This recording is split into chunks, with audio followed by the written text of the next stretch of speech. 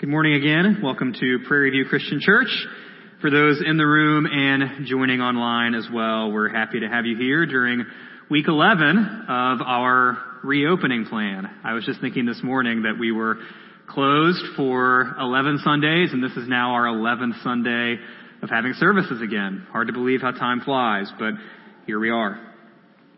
Now, we spent the past two Sunday mornings reading 1 Timothy chapters 2 and 3, discussing the nuts and bolts of how believers are called to behave within the church, the household of God.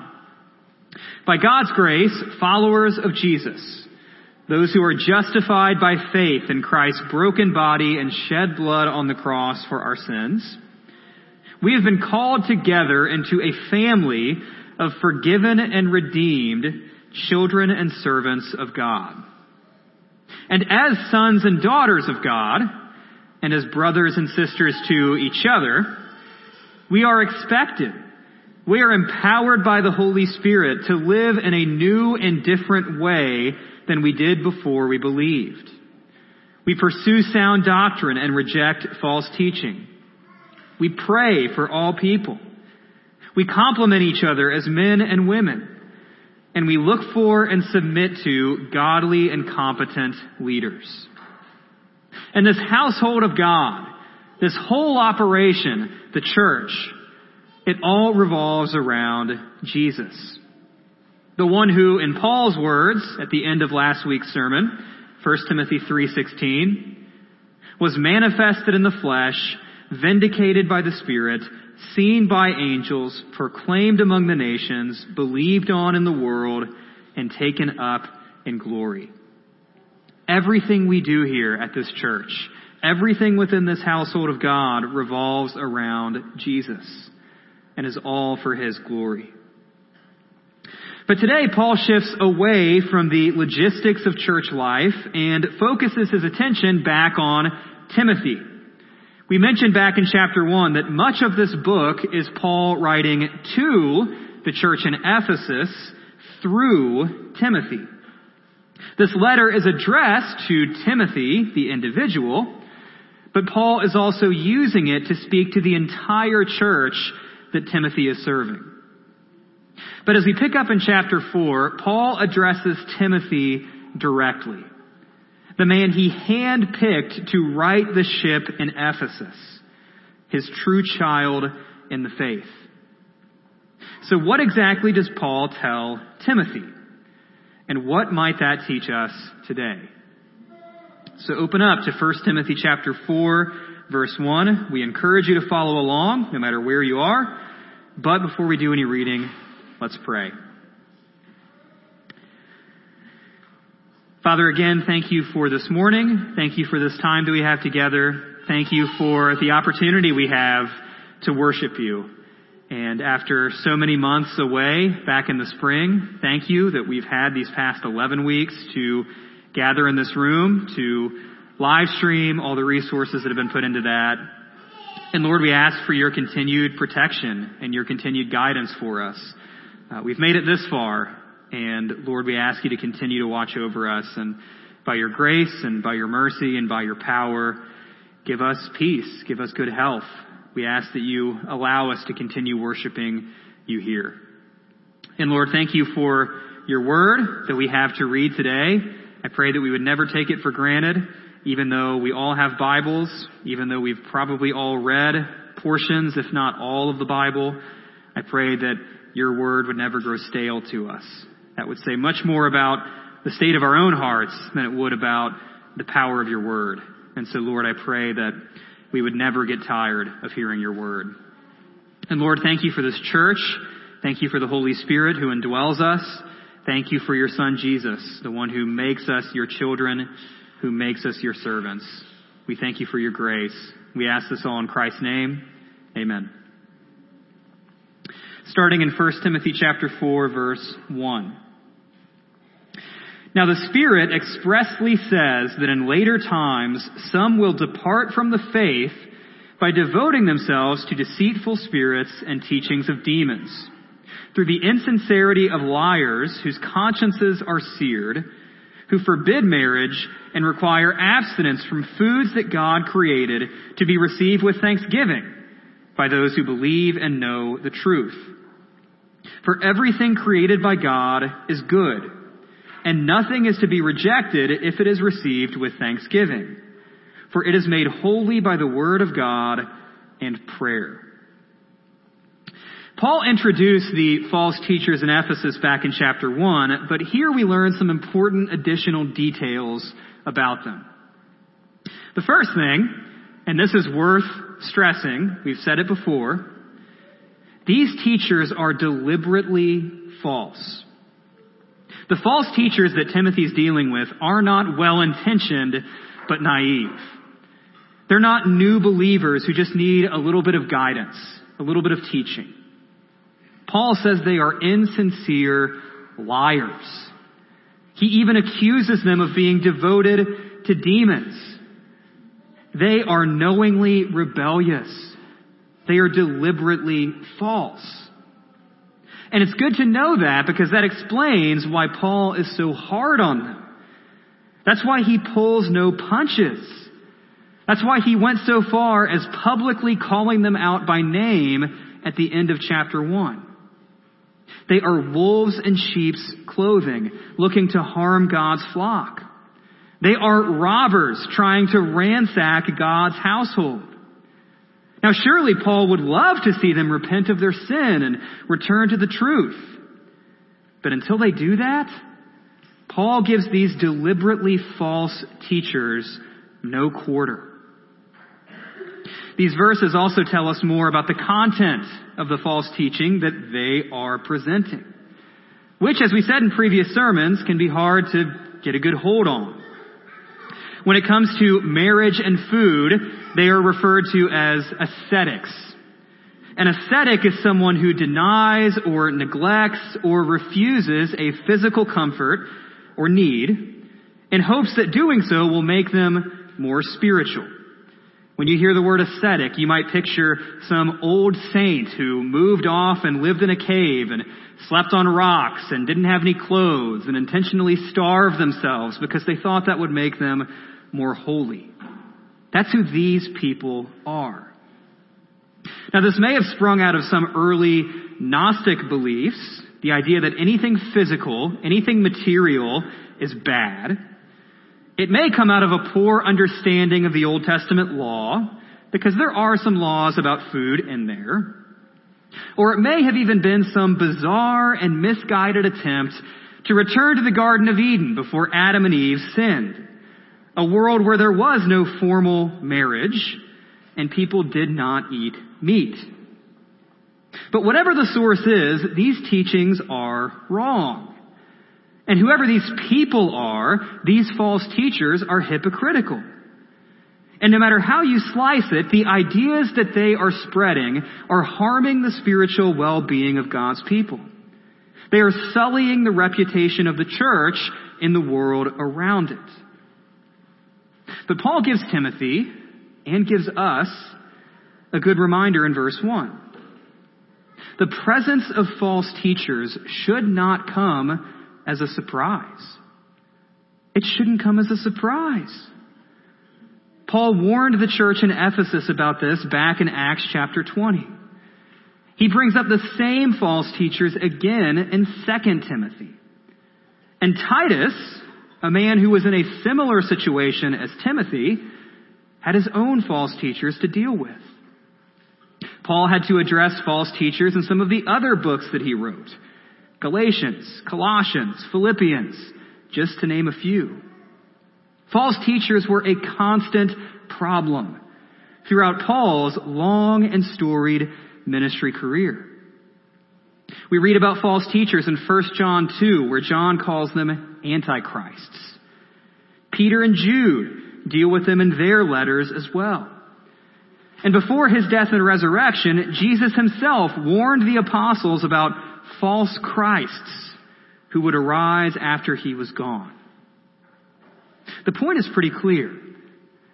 Timothy should not be surprised that false teachers are lurking around and trying to lead God's people into destruction.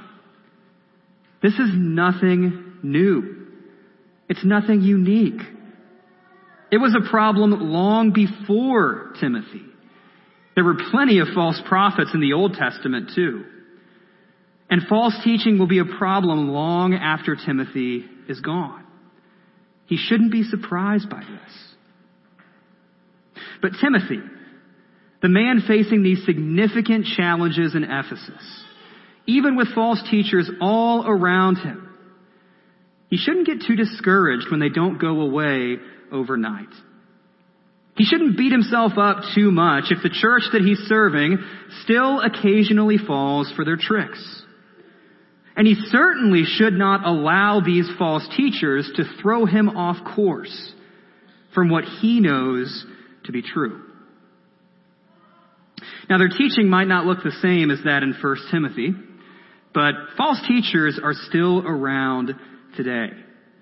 And they are just as much of a threat for you as they are for these Christians. They're just as much a threat for me as they are for these believers in Ephesus. There are false teachers who insist that as long as we believe the right things in our heads, then it doesn't matter what we do with our bodies. There are false teachers who convince us that all God cares about is that we be nice to each other and feel happy. There are false teachers who tell us that God will heal all of our physical ailments if we just have enough faith. That God will make us rich if we just say the right words with enough confidence and the proper attitude. Or there are false teachers who take the short route and flat out deny core basic truths of the Bible. They deny Jesus' virgin birth, his identity as fully God and fully man, his atonement on the cross for our sins, his physical resurrection from the dead, his future return, or the authority of Scripture that teaches all of it. We shouldn't be surprised that even now, some 2,000 years after Paul wrote this letter to Timothy, that we're still dealing with false teachers. This really shouldn't shock us. It shouldn't make us second guess our calling. We shouldn't be overly discouraged. We shouldn't question the legitimacy of our faith, and we should not be led astray. In verse 1, Paul wrote about the later times that false teachers would come. Well, anything after Jesus' resurrection, but before his return, aka right now, that can be considered, in some sense, later times. Some would call them the last days. And in these last days, the battle against false teaching rages on. Until Jesus returns, false teachers will continue to give the church, the household of God, trouble. Satan, the one who is the real source of false teaching, whether those who fall for it realize it or not, he will not give up easily. The false teachers are here to stay, whether we like it or not. So if false teachers are just a fact of life, this side of heaven, this side of Christ's return, for Timothy and for Paul and churches in Ephesus and churches like ours and Christians like us, then how should we respond to their ever-present threat? Well, Paul gives Timothy some good words of guidance in verses 6 through 16. Sometimes people read these verses as a kind of pastor's job description. And that's all well and good. A pastor would be wise to heed the advice that Paul gives Timothy here. But these verses don't just apply to pastors or elders or deacons. They can be helpful to every single believer. Chapter 4, picking up in verse 6. If you put these things before the brothers, you will be a good servant of Christ Jesus, being trained in the words of the faith and of the good doctrine that you have followed. Have nothing to do with irreverent, silly myths. Rather, train yourself for godliness. For while bodily training is of some value, godliness is of value in every way, as it holds promise for the present life and also for the life to come. The saying is trustworthy and deserving of full acceptance. For to this end we toil and strive, because we have our hope set on the living God, who is the Savior of all people, especially of those who believe. Command and teach these things. Let no one despise you for your youth, but set the believers an example in speech, in conduct, in love, in faith, in purity. Until I come, devote yourself to the public reading of Scripture, to exhortation, to teaching. Do not neglect the gift that you have, which was given you by prophecy when the council of elders laid their hands on you. Practice these things. Immerse yourself in them so that all may see your progress. Keep a close watch on yourself and on the teaching. Persist in this, for by so doing you will save both yourself and your hearers. So how does Paul tell Timothy to respond to the faithlessness that seems to surround him, both from the false teachers themselves and those led astray? Well, Timothy is challenged to respond to others' faithlessness with his own faithfulness. Timothy should not negotiate with the false teachers. He should not compromise his own doctrinal integrity or his Christian maturity. He should not meet them halfway or try to draw up a truce. Instead, Paul instructs Timothy to double down on the truth of the gospel in a world full of lies. Timothy should commit himself to godliness, even if the entire world around him is full of godlessness. He should keep toiling and keep striving toward the promise of eternal life, the reward secured for him by Christ. In his age of faithlessness, Timothy is called to pursue faithfulness. He's called to never give up and never give in, no matter what's happening around him. But practically speaking, how does Timothy go about doing that?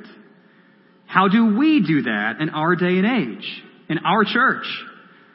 What does faithfulness look like when so many around us are faithless? Well, based on the verses we just read, a few pieces of guidance. Number one, don't get distracted. Don't get distracted. The false teachers loved silly myths, endless genealogies, new and different doctrines, speculations, vain discussion, debates. They were the kinds of people who loved missing the forest because they were looking at the trees. And that's how they slowly found themselves drifting. They got distracted. But Timothy and all of us are instructed to have a kind of tunnel vision when it comes to the truth of the gospel. Once we know what the truth is, we are to pursue it relentlessly. Like the men of Matthew 13 who found treasure in a field or a pearl of great price and sold everything they had to get it, not swerving to the right or to the left because that was all they cared about. Once you know the right way to go, don't let anything knock you off that course. Stay focused on the truth. Don't get tempted or distracted by what is false. As Paul tells the Philippians chapter 4, starting in verse 8. Finally, brothers, whatever is true, whatever is honorable, whatever is just, whatever is pure, whatever is lovely, whatever is commendable, if there is any excellence, if there is anything worthy of praise, think about these things. What you have learned and received and heard and seen in me, practice these things, and the God of peace will be with you. Focus on the truth. Do not take your eyes off of the truth, because everything else will let you down. So number one, don't get distracted. Number two, know the truth. Teach the truth. Live out the truth. Again, this doesn't just go for church leaders. It goes for all of us. You may not be a pastor or an elder or a deacon, but every single believer in Christ is filled with the Holy Spirit so that we might know the truth, teach the truth, and live out the truth of the gospel. Your faithfulness to sound doctrine, your personal example of godliness, will have an impact on your fellow believers, your children, your grandchildren, your neighbors, your coworkers, your friends.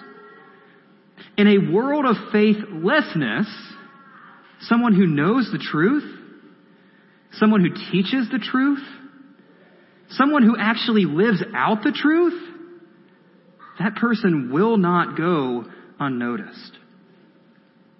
And then finally, Paul instructs Timothy to place high value on Scripture. Timothy was called to devote himself to the public reading of Scripture, to exhortation, and to teaching. If your church isn't giving you that, if your church is not faithfully preaching from the Bible, if your church is not biblically discipling you, if your church is not growing you in the faith, giving you every opportunity and every resource to grow in your knowledge of the truth and live it out, then you need to find a church that will. Better late than never. Scripture is where we find the truth of sound doctrine. It's where God tells us how to live in light of the people He has declared us to be. If faithfulness is what we're after, we can't do it apart from a devotion to God's Word. And by the way, that's not just on Sunday morning. Now, of course, faithfulness will not be easy for Timothy, and it will not be easy for us either. The false teachers would probably give Timothy problems, and they'll do the same thing for us. They are alive and well. Those we once counted as brothers and sisters in Christ can, and sometimes will, be led astray. And they may even be those we love most. Our parents, our siblings, our children. But Paul's guidance to Timothy is to pursue faithfulness, even when those around you are faithless. You can't stop or confront or correct every false teacher. You can't prevent every single believer you know from falling for deception. But by God's grace and by the power of the Holy Spirit, you can do what God has called you to do. You can be faithful because Jesus is faithful, and you've been united to Him by faith. He can preserve you. He can sustain you. And He can guard you. Again, don't be surprised when false teachers come around. Don't be discouraged. Don't give up. Don't follow them. Devote yourself to. Practice. Immerse yourself in. Persist in the gifts, the commands, the callings that God has given you for your good and for His glory. In a world of faithlessness, toil and strive for faithfulness with the confidence that God can and will see you through to the end. And that at the end of the day, your faithfulness, your godliness, your worship, your obedience, even when it wasn't always easy, even when it wasn't always popular, it will be worth it. Let's pray. Father, we ask for your help to sustain us and preserve us and strengthen us to be faithful. Again, like Timothy, like the believers in Ephesus, we live in a world of mixed messages. We live in a world of competing arguments. We live in a world of endless information, and some of it's true and some of it's not. And so, Lord, I ask that you would guard us and protect us from the teachings, the ideas, the people who would lead us astray. I pray that you would protect us not just from the temptations outside of us, but from the temptations within us. That even now, even as believers in Christ, we still have sin within us. We still find ourselves prone to wander. We still find ourselves looking to the other side where we think the grass is greener. But Lord, remind us that it isn't. Keep us on the straight and narrow of your truth, of sound doctrine, of godliness. Lord, I pray that you would find us faithful in the day when your Son returns.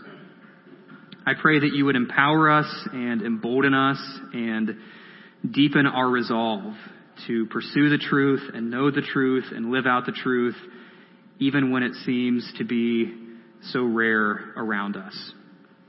And I pray that in so doing, we would shine your light like a lighthouse, and I pray that we would bring you glory. We love you. We praise you. We ask this all in Christ's name.